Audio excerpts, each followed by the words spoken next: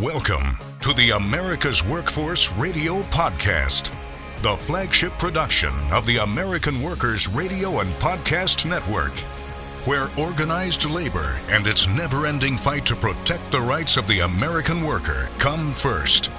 Now, presented by LIUNA, Laborers International Union of North America.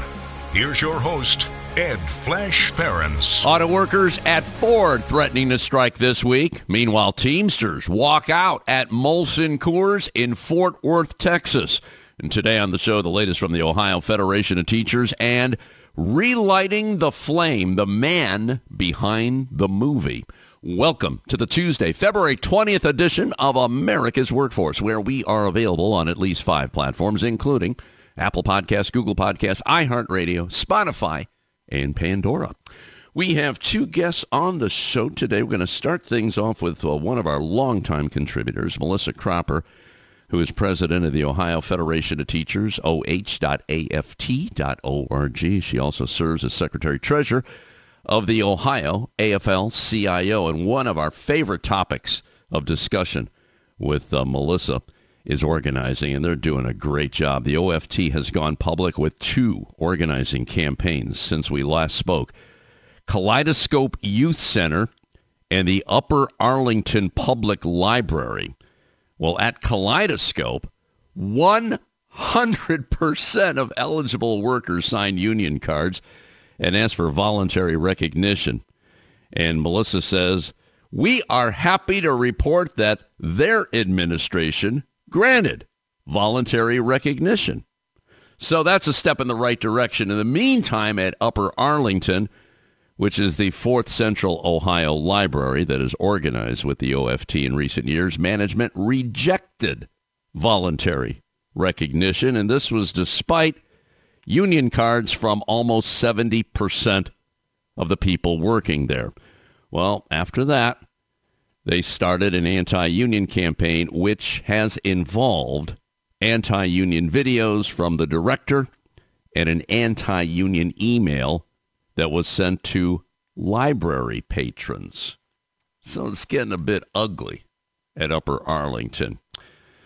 This coming Thursday, the OFT is kicking off their biennial convention, and the theme is Union Strong. And Melissa reports they have OFT members speaking to their union siblings about how union strength helped them form new unions. And they got a couple of interesting people that will be speaking. One of them includes Hamilton Nolan, a labor journalist and author of a new book called The Hammer. We've had Hamilton on the show. He's going to be the keynote, and he will be joined by Bob Funk, another guest that we featured here on America's Workforce. Bob is the director of the Labor Lab, which is a nonprofit that examines union busting. In fact, we're going to feature him next Thursday here on America's Workforce. So lots to talk about with Melissa. Our second guest on the show is Kriss, and Carl is an award-winning local filmmaker, and he just wrapped up a documentary. And we talked about this with Scott Paul from the Alliance for American Manufacturing. In fact, they're promoting the movie. It's titled Relighting the Flame. And it's all about Cleveland, Ohio's inspiring chant for communities across America to reclaim their industry.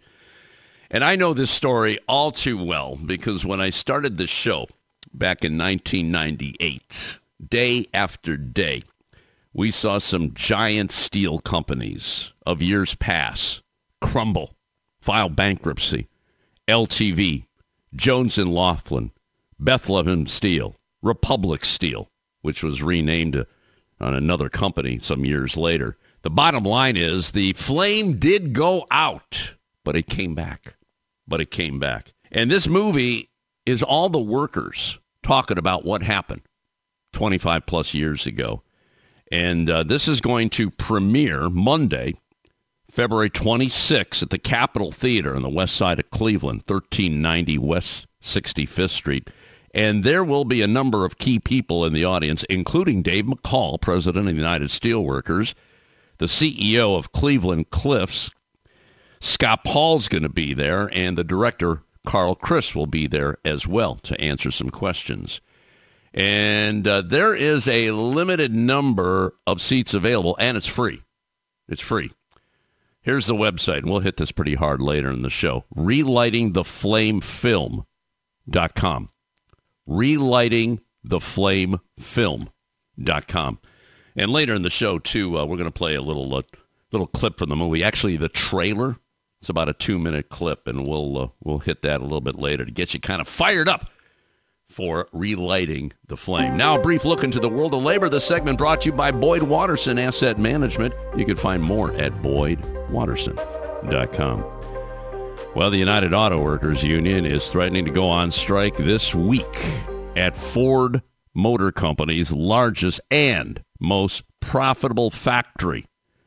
The union said Friday that nearly 9,000 workers at the Kentucky truck plant in Louisville will strike Friday, February 23rd, if the local contract dispute is not resolved. Now, if there's a strike, it would be the second time the union has walked out at the sprawling factory in the past year. In October, UAW workers shut down the plant during national contract negotiations that ended with pretty significant raises for employees. Well, the plant, one of 2 Ford factories in Louisville, makes heavy-duty F-Series pickups and the Ford Excursion and the Lincoln Navigator large SUVs. All very, very profitable.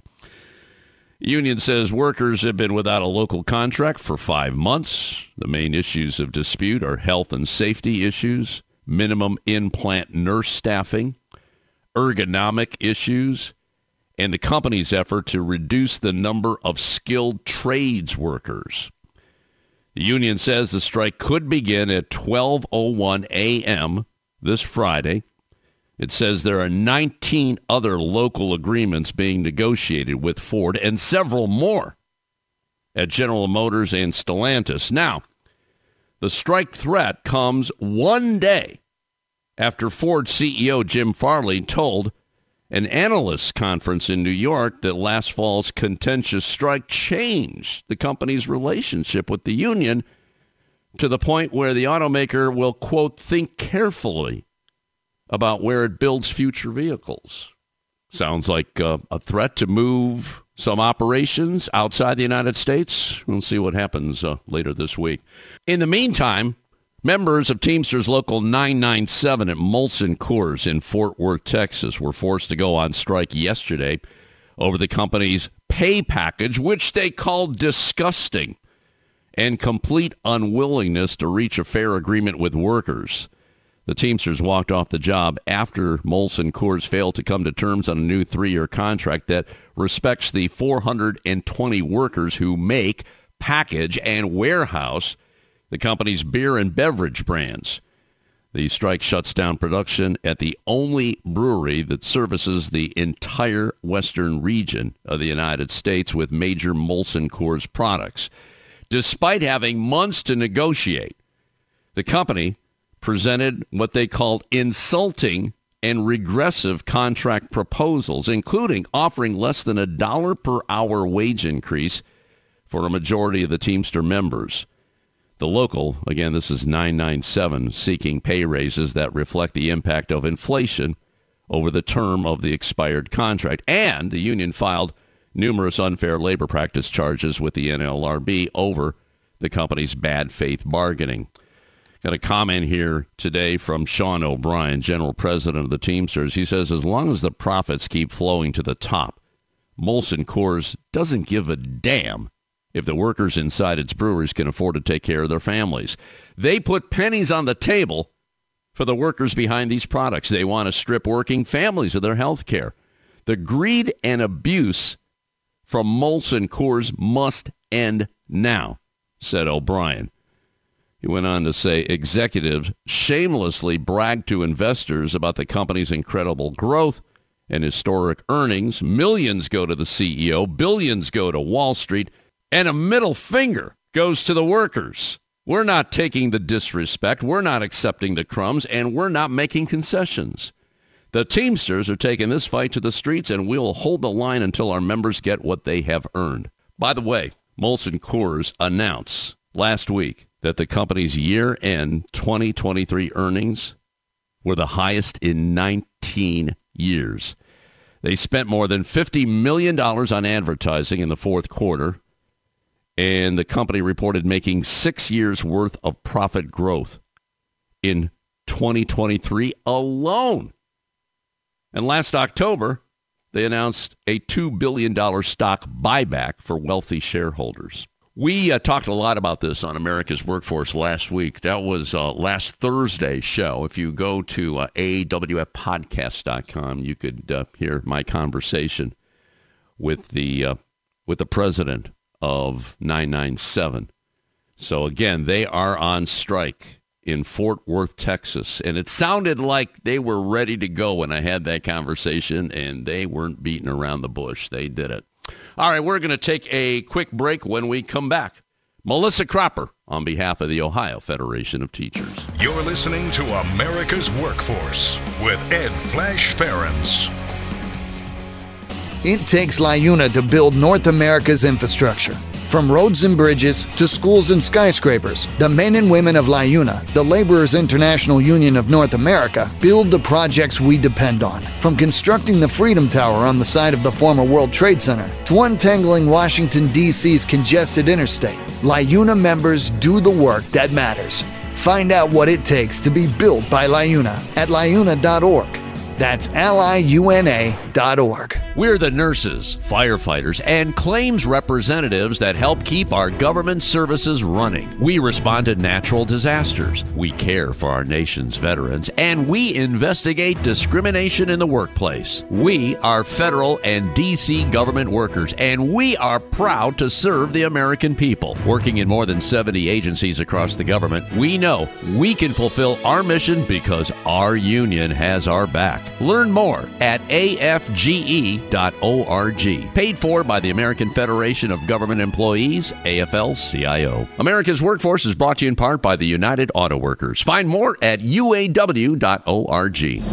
There is unity and strength for workers. We are the USW. We are the USW. The United Steelworkers. The largest industrial union in North America. We represent 850,000 members in the U.S., Canada, and the Caribbean.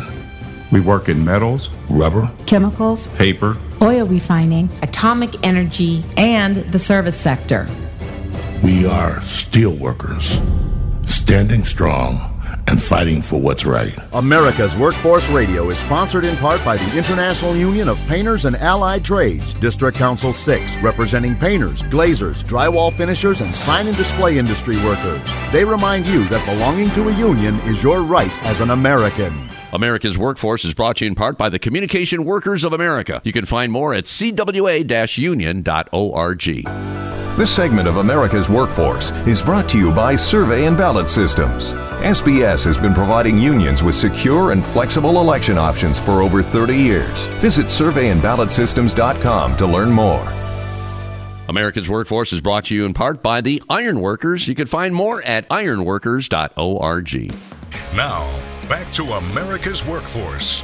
Here's Ed Flash Ferens. And remember, you can check us out on Facebook or follow us on X, formerly known as Twitter. That would be AWF Union Podcast. Let's go to Central Ohio. Joining us from Columbus today is Melissa Cropper, one of the longtime regulars, contributors here on America's Workforce, serving as president of the Ohio Federation of Teachers, oh.aft.org. And she's got a lot to talk about, lots dealing with organizing. And I have to tell you, Melissa, that Frederick Ingram loves you, along with so many people. The feeling is mutual. We've been doing a whole lot with teachers here in the last couple of weeks, and Frederick, of course, we're saluting Black Americans for Black History Month, and he's Secretary Treasurer of the AFT, and he was great. The first part of the conversation, I brought your name up, and he loves what you're doing in the state of Ohio. And then, he was the head of the United Teachers of Dade. Correct. Prior to going to national, and we followed up with a conversation down there as well with their leader. I told that you had Carla on, yes. Yeah, Carla was great. So last week, we nailed it, and we're going to continue that trend this week with you.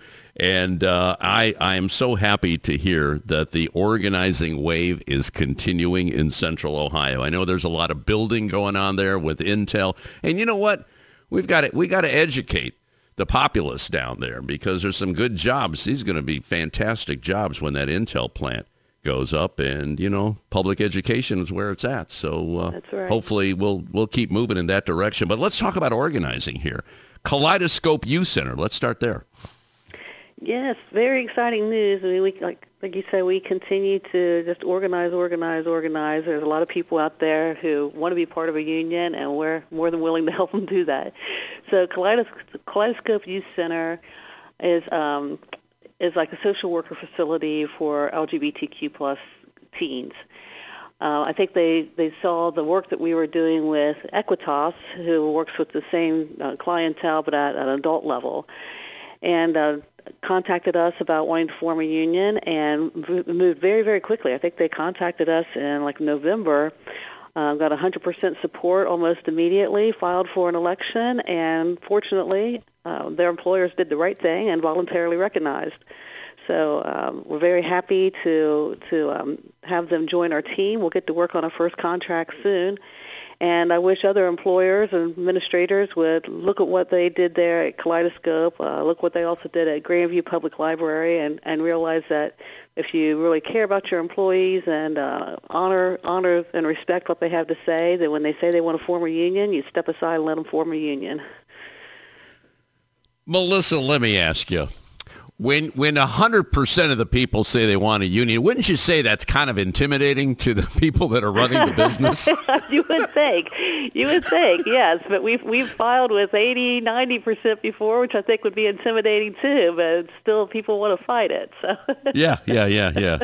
Okay, well, that's great. Definitely a move in the right direction. Now we've got a problem here at Upper Arlington Library. It wasn't 100%, just shy of 70%, but what's the story here? Because it doesn't look like it's going to be a smooth operation here.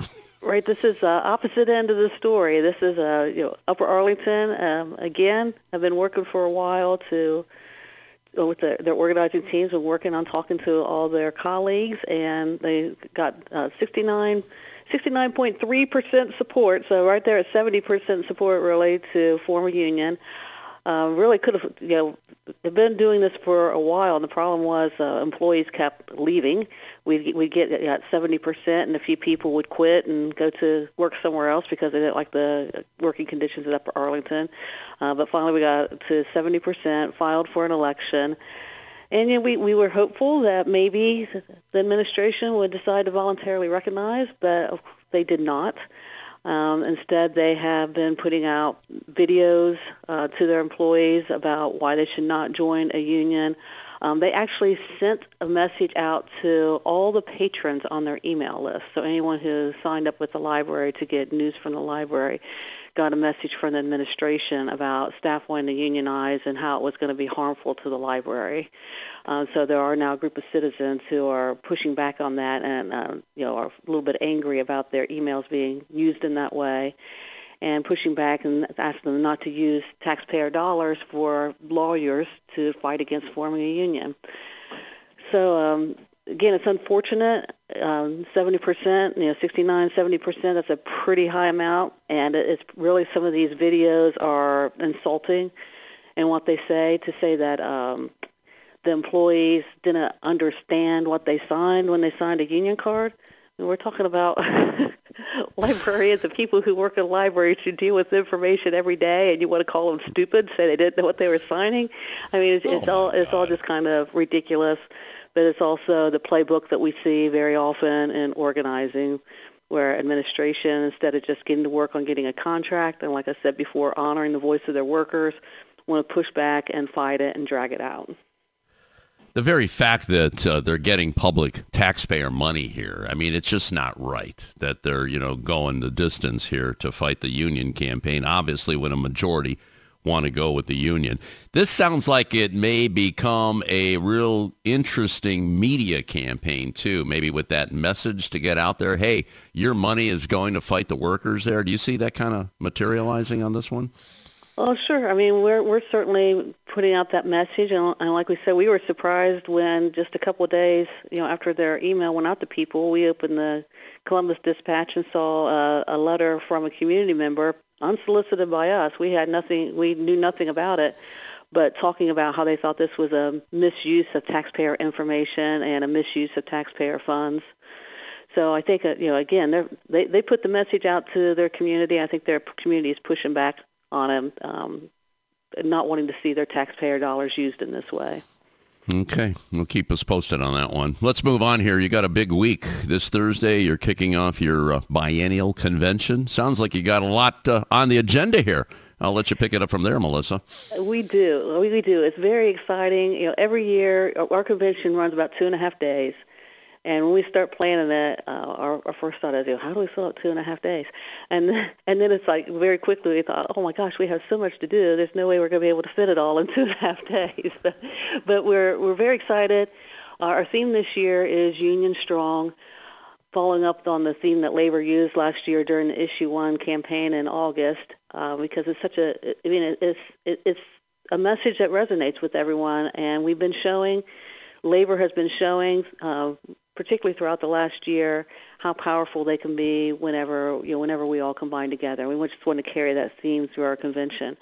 We're going to feature a lot of work of our locals, of ways that they've been successful through collective action and through their local strength in getting good contracts, holding good community events, and just doing really great work on a ground level. So we're going to feature that. But we're also bringing in a few guest speakers. We are bringing in Hamilton Nolan, who's a well-known labor journalist, and who just came out with a new book called The Hammer that talks about labor and organizing.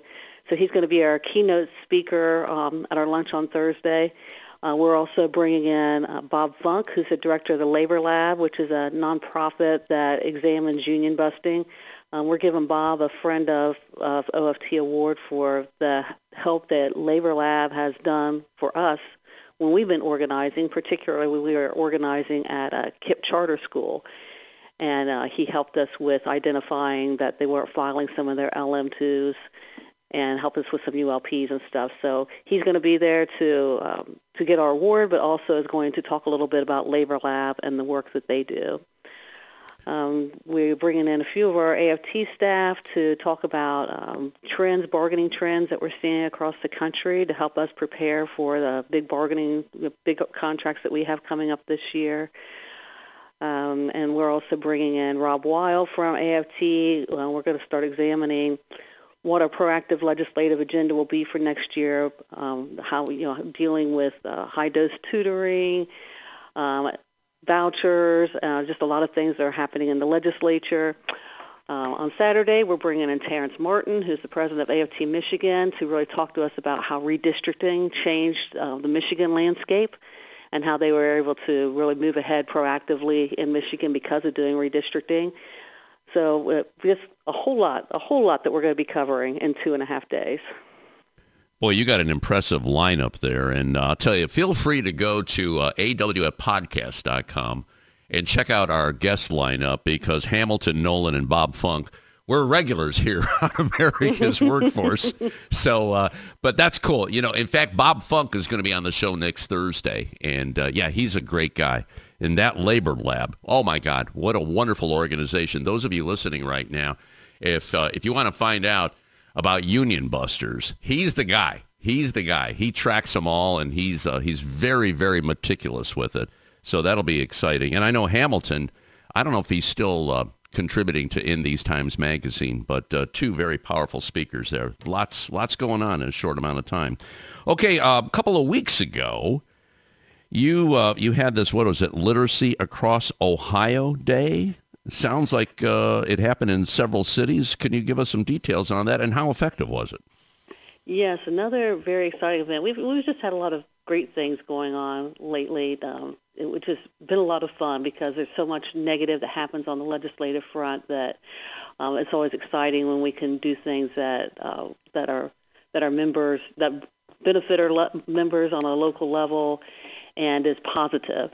So this Literacy Across Ohio Day was a way that we were reaching out to our members to offer professional development around literacy and writing in light of the new laws that were passed last year around the science of reading.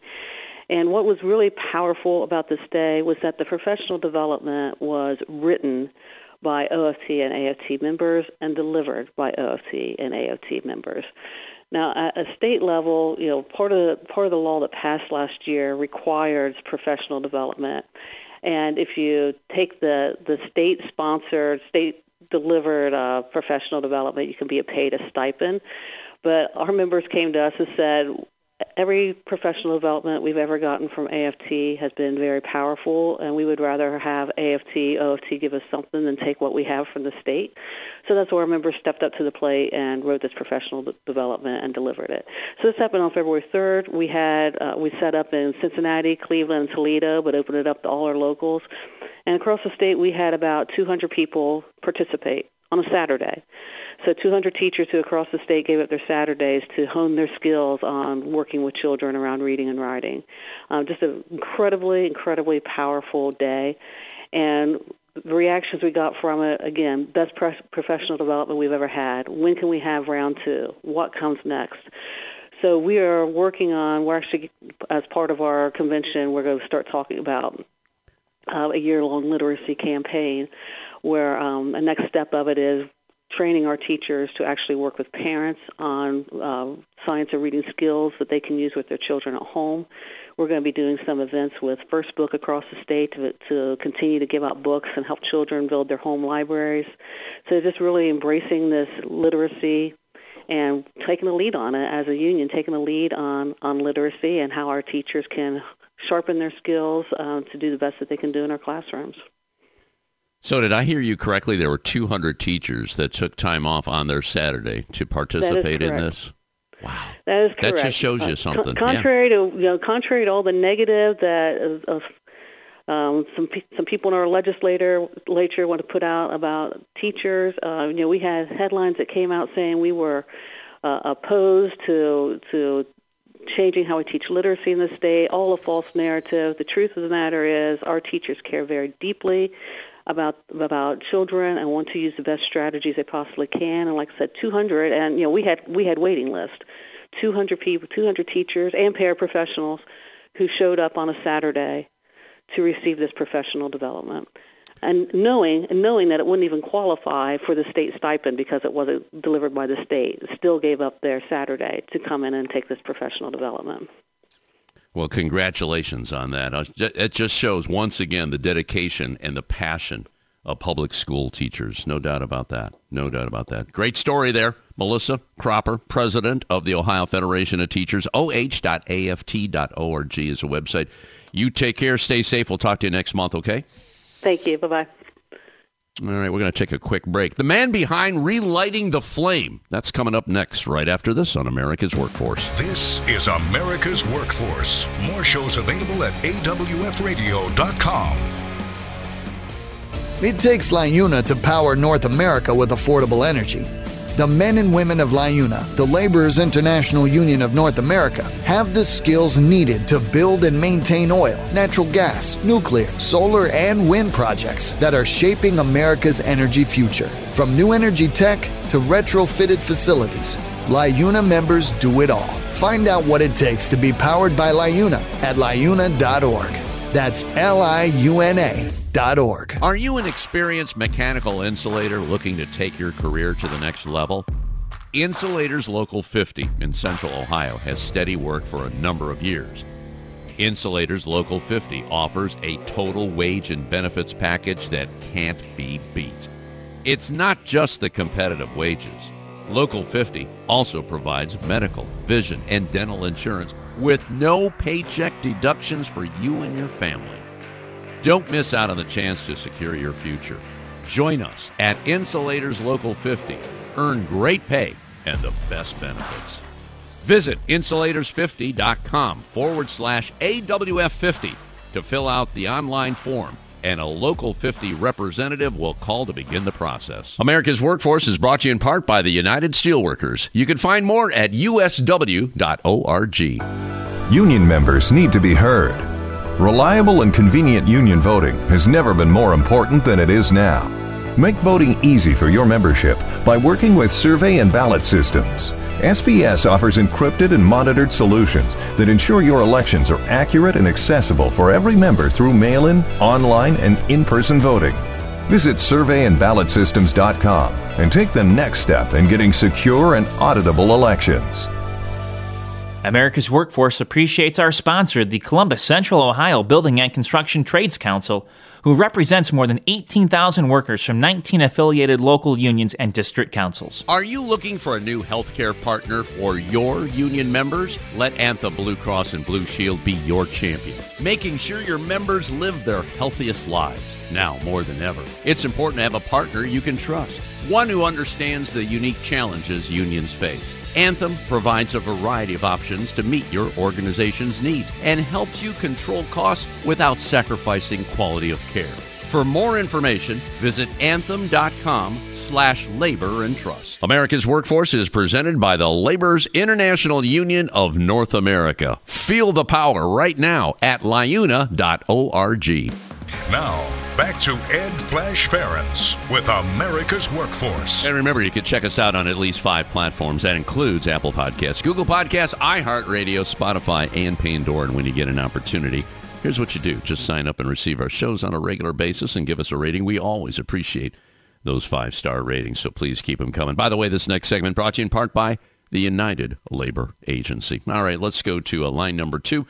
Welcome another newcomer to the show. His name is Kriss, and he puts together documentaries, in fact, award-winning documentaries, and there's one that's going to premiere in Cleveland, Ohio, next Monday, February 26. It's titled Relighting the Flame, and it's all about the perils of the steel industry back in the 90s. Kriss, welcome to America's Workforce. Thanks for joining us today. And let's get acquainted first. I always like to find out from new guests and how they got from point A to point B. And I understand now you're not from northeastern Ohio. You were born and raised in Chicago, and then you found your way to Cleveland. Let's talk about that. How did you get here? And talk to me about your travels, and then we'll get into this documentary. Okay, go ahead. Yeah, definitely. Thank you so much for having me today. I was actually working as a film editor in LA, and in 2017, when Trump was in office, I realized that I was kind of out of touch with the Midwest, which is where I'm from, and I was kind of curious how so many people had crossed over who voted for Obama and then voted for Trump, and so that inspired me to come back to Ohio, and at first I was thinking about doing a documentary about Obama-Trump voters, but I found that the highest number of people who switched were in Northeast in Ohio, were mostly in Northeast Ohio, the Mahoney Valley, which were in communities where there was a lot of industry that left. Steel mills had closed. Factories, had a lot of jobs had gone overseas. And the more I talked to people, I began to learn that many people crossed over because they were frustrated with the system and felt like it wasn't working. Around that time, General Motors announced they were closing the Lordstown plant. And so that inspired me to kind of shift gears and focus more on the families that were part of the union that were impacted by the closure, and so that's what really got me into documentaries and helped me learn that much of the our political situation in this country it goes beyond politics. It's often related to jobs and families trying to live a decent life. And the thing about it, when something like a plant shuts down, I mean, there's desperation in there. There's a lot of angst. And people want answers right away. And I remember Trump saying, "Oh, I'm going to bring all the jobs back," when Lordstown closed. And that really didn't happen now, did it? Yeah, no, it did not. It was kind of ironic because he had come to Youngstown and said, don't sell your home, and told people not to move, and then many people did have to move when the plant closed. So, I mean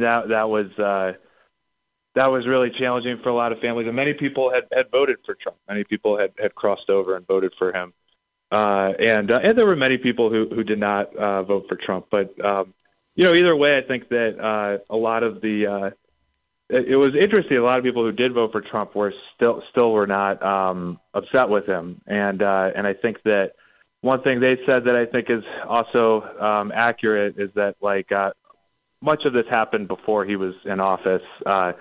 Not necessarily that particular situation, but just the fact that the steel industry had declined and this kind of dysfunction had existed. Workers have been left behind for decades, and both Democrats and Republicans have not done enough. No doubt about that. To help. No doubt about that. But also, I don't think that Trump really helped them and didn't really help keep that plant open.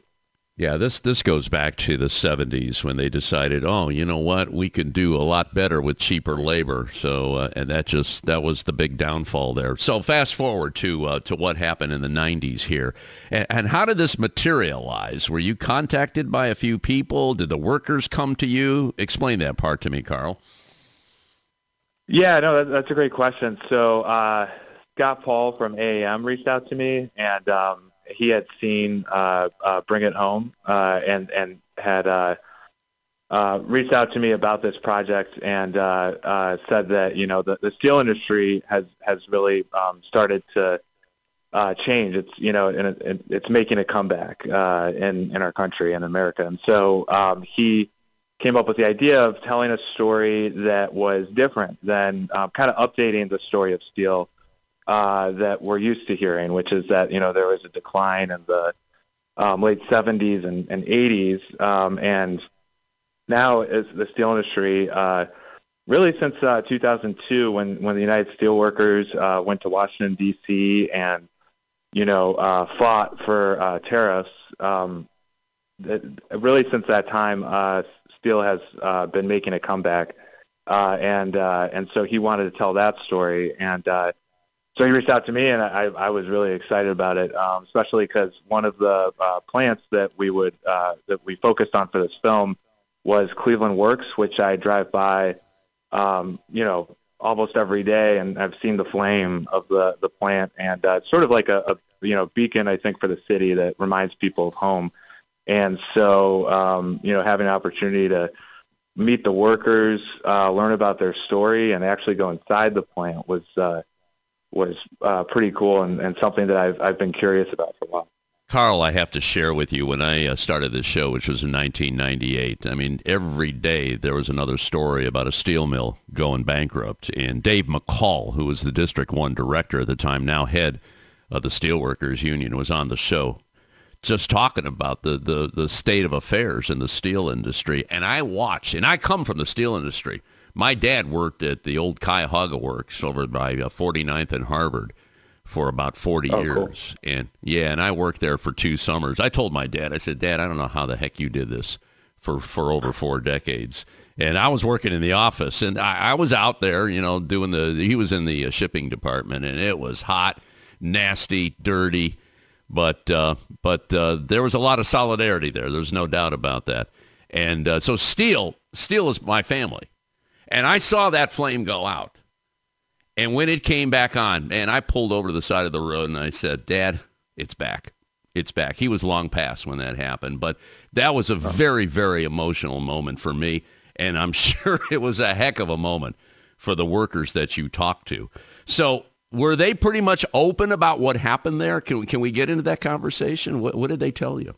Yeah, definitely. Yeah, no, that's a great question. And so, they were open about it. And basically, I mean, it was always a very productive plant. And I think that's what was so frustrating to the workers when it closed, is that they were, doing a great job and delivering. But the challenge was really because of illegal dumping, and the price of steel, had gone down because a lot of foreign countries were subsidized to produce steel, and I think that at a lower price. So they basically were producing steel, but then being subsidized by the government so that they could sell it at a cheaper price, and that was a big reason why the company went out of business when it was LTV. Carl Kriss joining us on our live line today. He is an award-winning documentarian. We're talking about the movie Relighting the Flame, which will be premiering in Cleveland, Ohio, this coming Monday, February 26th. Doors open at 4:30. The film begins at 5. And if you're interested in going, you got to hurry because there's a limited number of free tickets available. You have to go online. It's relightingtheflamefilm.com, relightingtheflamefilm.com. And there will be brief remarks from Dave McCall, who is the current president of the Steelworkers, the CEO of Cleveland Cliffs, the CEO and chairman, and also Scott Paul, who talked about this on the show a couple of weeks ago. And Carl will be in the audience as well. We'll continue with him right after this. This is America's Workforce. It takes LIUNA to keep America running. Over 70,000 public employees are part of LIUNA, the Laborers International Union of North America, delivering critical services such as healthcare and emergency response, as well as maintaining roads and sanitation systems. Even the National Postal Mail Handlers Union, representing over 47,000 U.S. postal workers, is affiliated with LIUNA. Find out what it takes for LIUNA to keep America running at liuna.org. That's LIUNA.org. The Heat and Frost Insulators and Allied Workers are proud to be a title sponsor for America's Workforce Radio. The Insulators Union is leading the way in the mechanical insulation industry, fire stopping, and infectious disease control. Regarded as North America's energy conservation specialists, these professionals are known for their professional work and dedication. You can learn more about the Insulators Union at insulators.org. America's Workforce is brought to you in part by the International Federation of Professional and Technical Engineers. You can find more at ifpte.org. There is unity and strength for workers. We are the USW. We are the USW. The United Steelworkers. The largest industrial union in North America. We represent 850,000 members in the U.S., Canada, and the Caribbean. We work in metals, rubber, chemicals, paper, oil refining, atomic energy, and the service sector. We are steelworkers, standing strong and fighting for what's right. America's Workforce is brought to you in part by the International Brotherhood of Teamsters, where you can find more at teamster.org. America's Workforce is sponsored in part by Boyd Watterson Asset Management, LLC. Find out more about our investment solutions tailored to meet the needs of Taft-Hartley funds at boydwatterson.com. This portion of the show brought to you by the International Union of Bricklayers and Allied Craftworkers. For more information, please visit bacweb.org. Now, back to America's Workforce. Here's Ed Flash Ferens. And remember, you can check us out on Facebook or follow us on X, formerly known as Twitter. That would be WF Union Podcast. Let's go back to our live line and rejoin Carl Kriss. Carl is an award-winning documentarian. We're talking about Relighting the Flame, which is about what happened in the steel industry in northeastern Ohio. And I'll tell you, you got a lot of rave reviews here. I noticed in some of the notes I got that Beth Macy, who's a best-selling author of Factory Man, I remember talking to her some years back on the show. She said, in this probing story about Midwestern steelworkers, Carl Kriss takes on one of the most important issues of our time: how to create the kind of communities our children will want to return to. The answer isn't just good schools, healthcare, and opportunity. It's homegrown jobs. And that's exactly what we're talking about on this show. And this is what we talk on the show every day here on America's Workforce. You know what I want to do for our listeners, Carl, and thank you again for joining us. I want to play the trailer to the movie. And those of you listening can get a little snippet of what Carl put together. Let's listen here on America's Workforce. There was a time when the plant was closed and that flame wasn't burning. You didn't see that flame.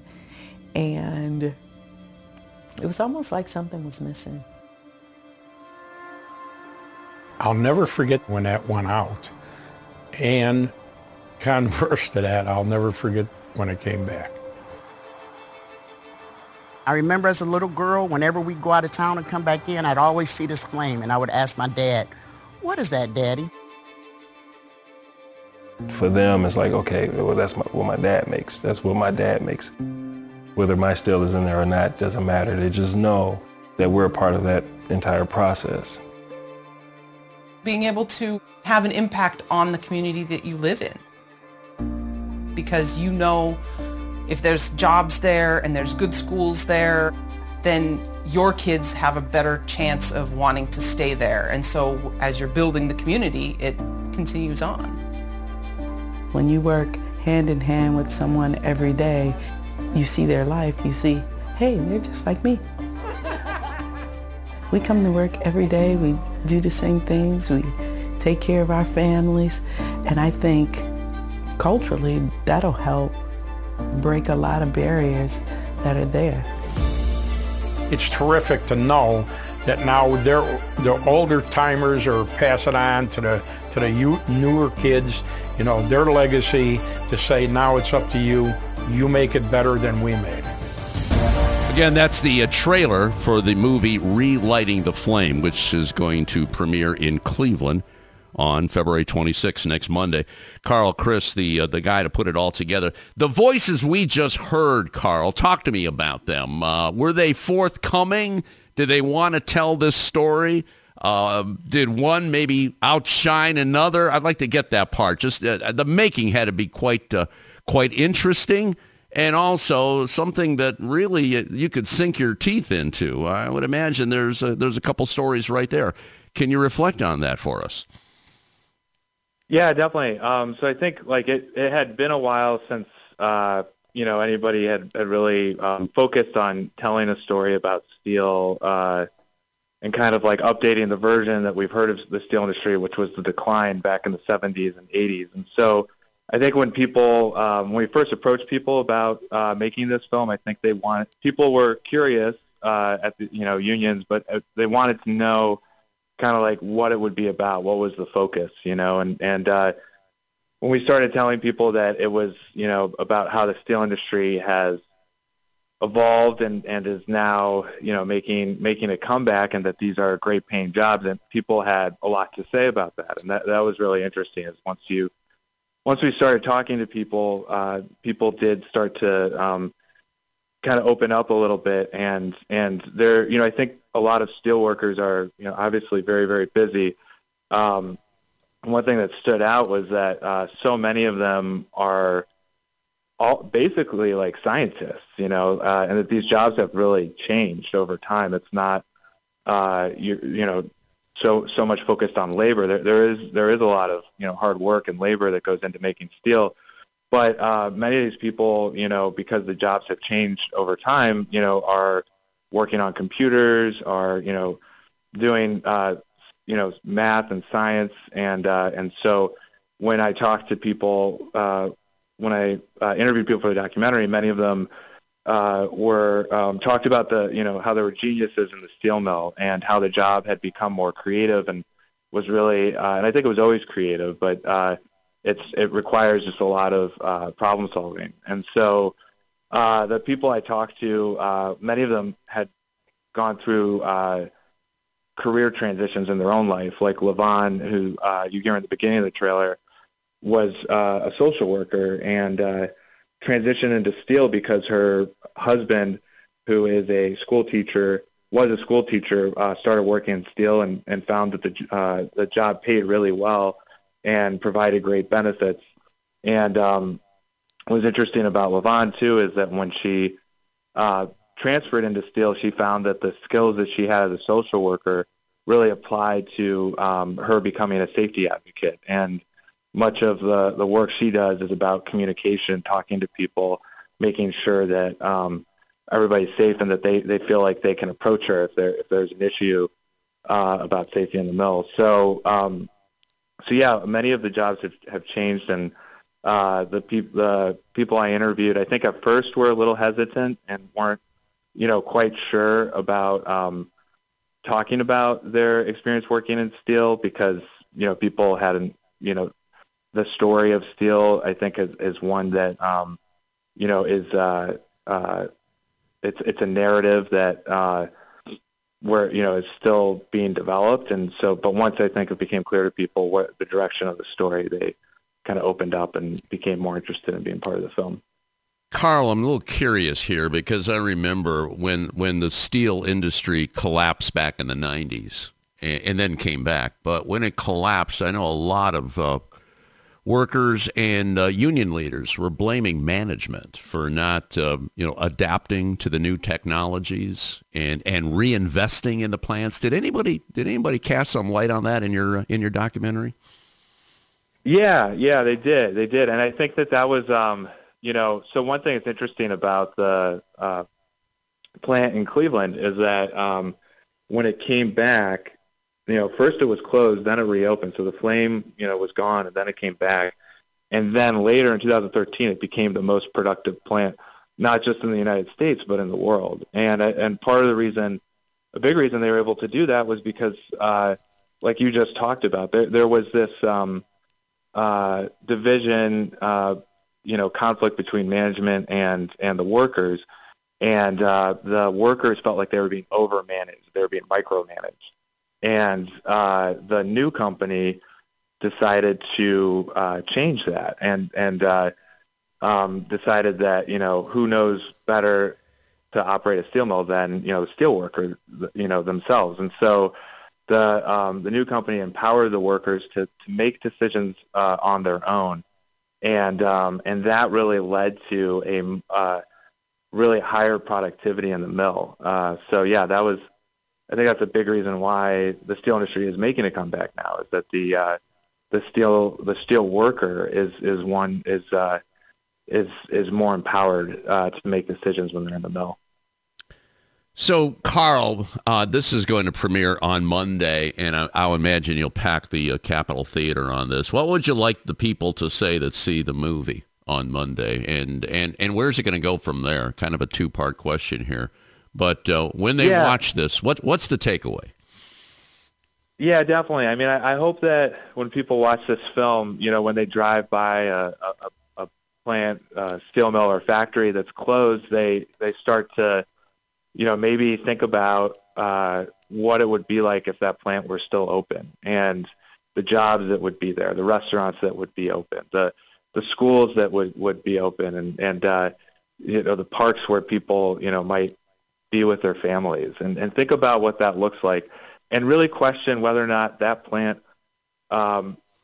should be closed, or if it was inevitable for that plant to close, and because the plant in Cleveland, that Local 979 is a part of, was closed, and it did come back because the workers fought to bring it back, and that so I hope that that's something that people take away, is that that the decline in manufacturing in this country is not inevitable, and it's something that if we were to change, I mean, I think it could solve a lot of the problems that we're facing today.